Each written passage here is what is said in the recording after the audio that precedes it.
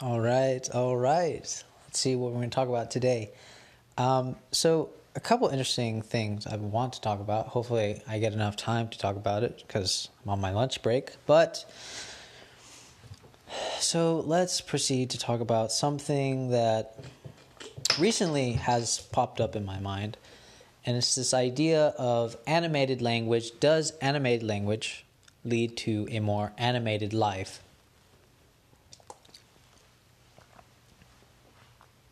And just to sort of give an example of what I'm trying to get at is, you could say, what is an animated language? So a quick example can be poetry, right? This sort of descriptions where, a tree cries, a moon walks, a sun dresses herself. All this kind of animated language. Now, if a poet uses this animated language, does this translate to a more animated lifestyle, animated life? And I get the hunch that it does.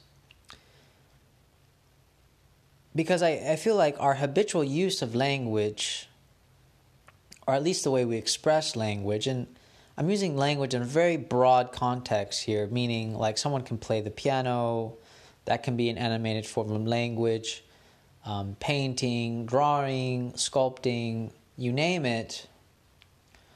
These are all very animating languages to express something that talks, something that says something, whether out loud or in a more symbolic, hidden form.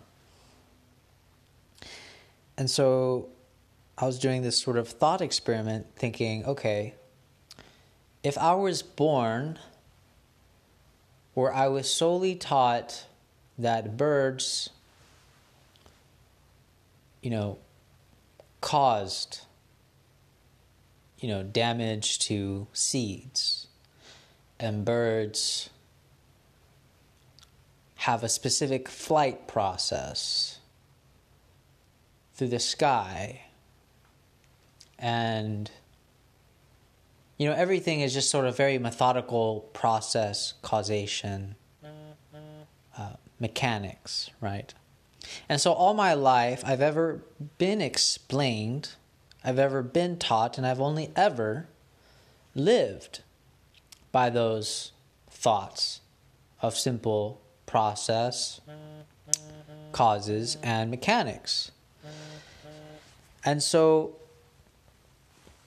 would this person live an animated life, or would he just think himself to be another being in the cogwheel, another causation, another mechanical process?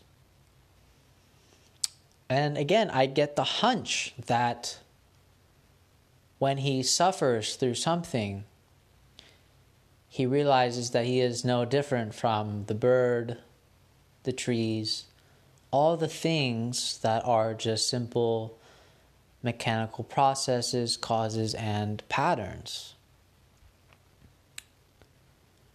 And how that would just translate to his own being.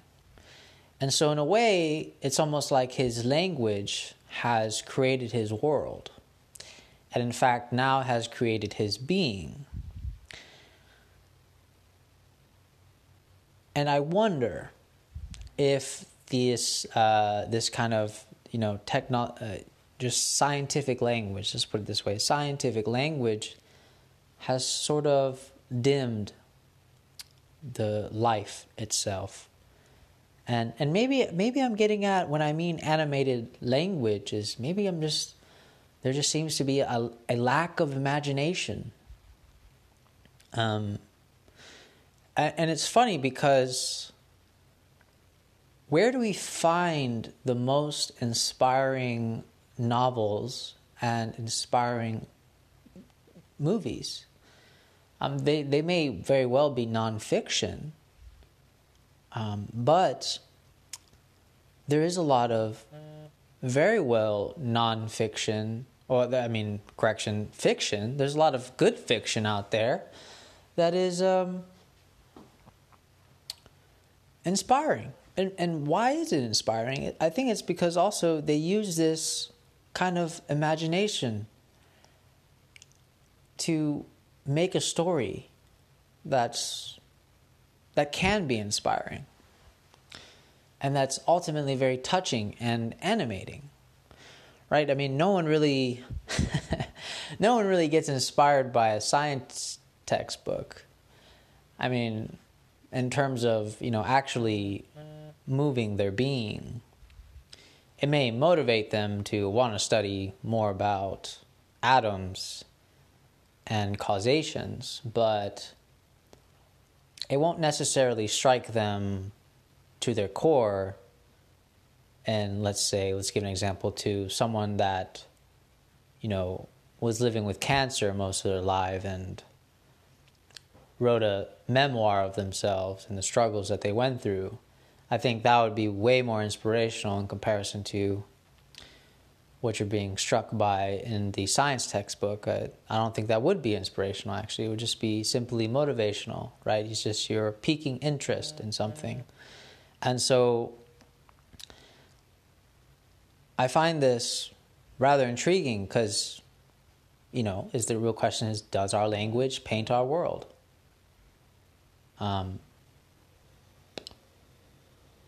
Is there some type of reflective thing going on?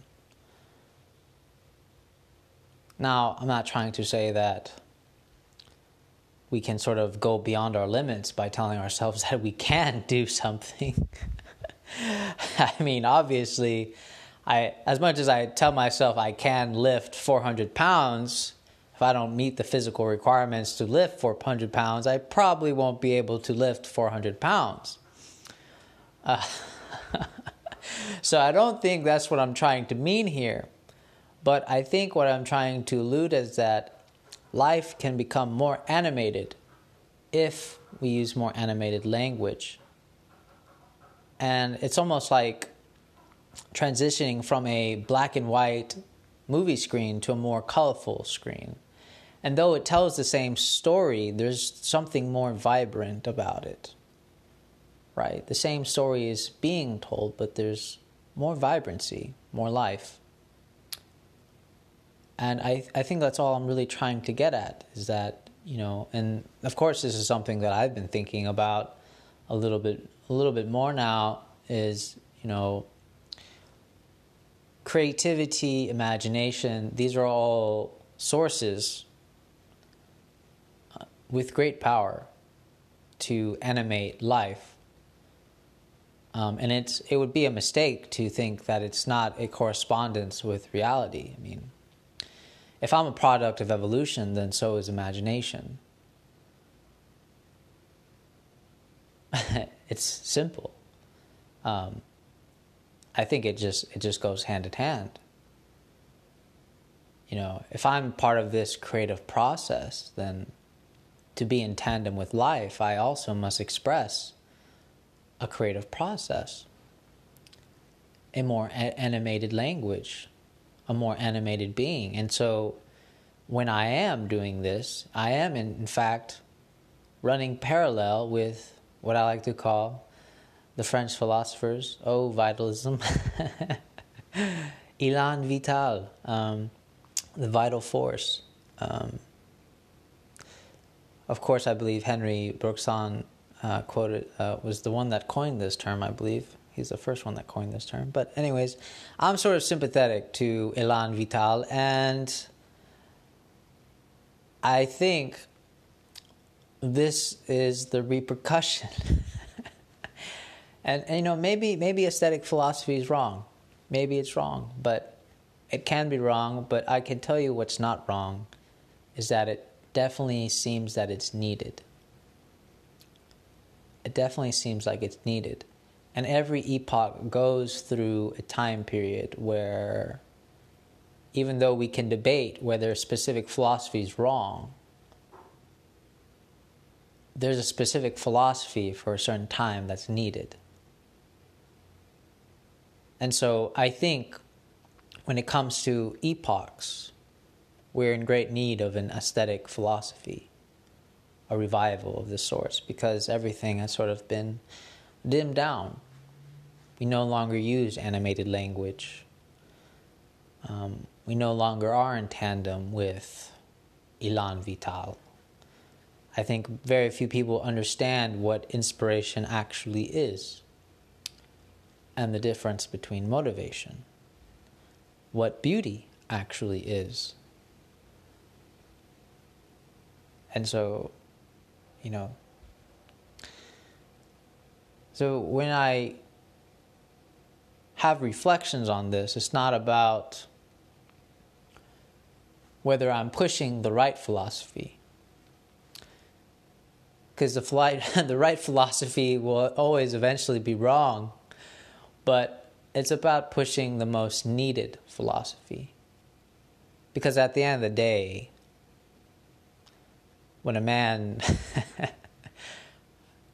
needs something to live, it often comes from something so irrational and so absurd. And we cling to that. And that really is telling. That's a telling picture about humanity itself. When it comes close to our death, irrationality seems so rational,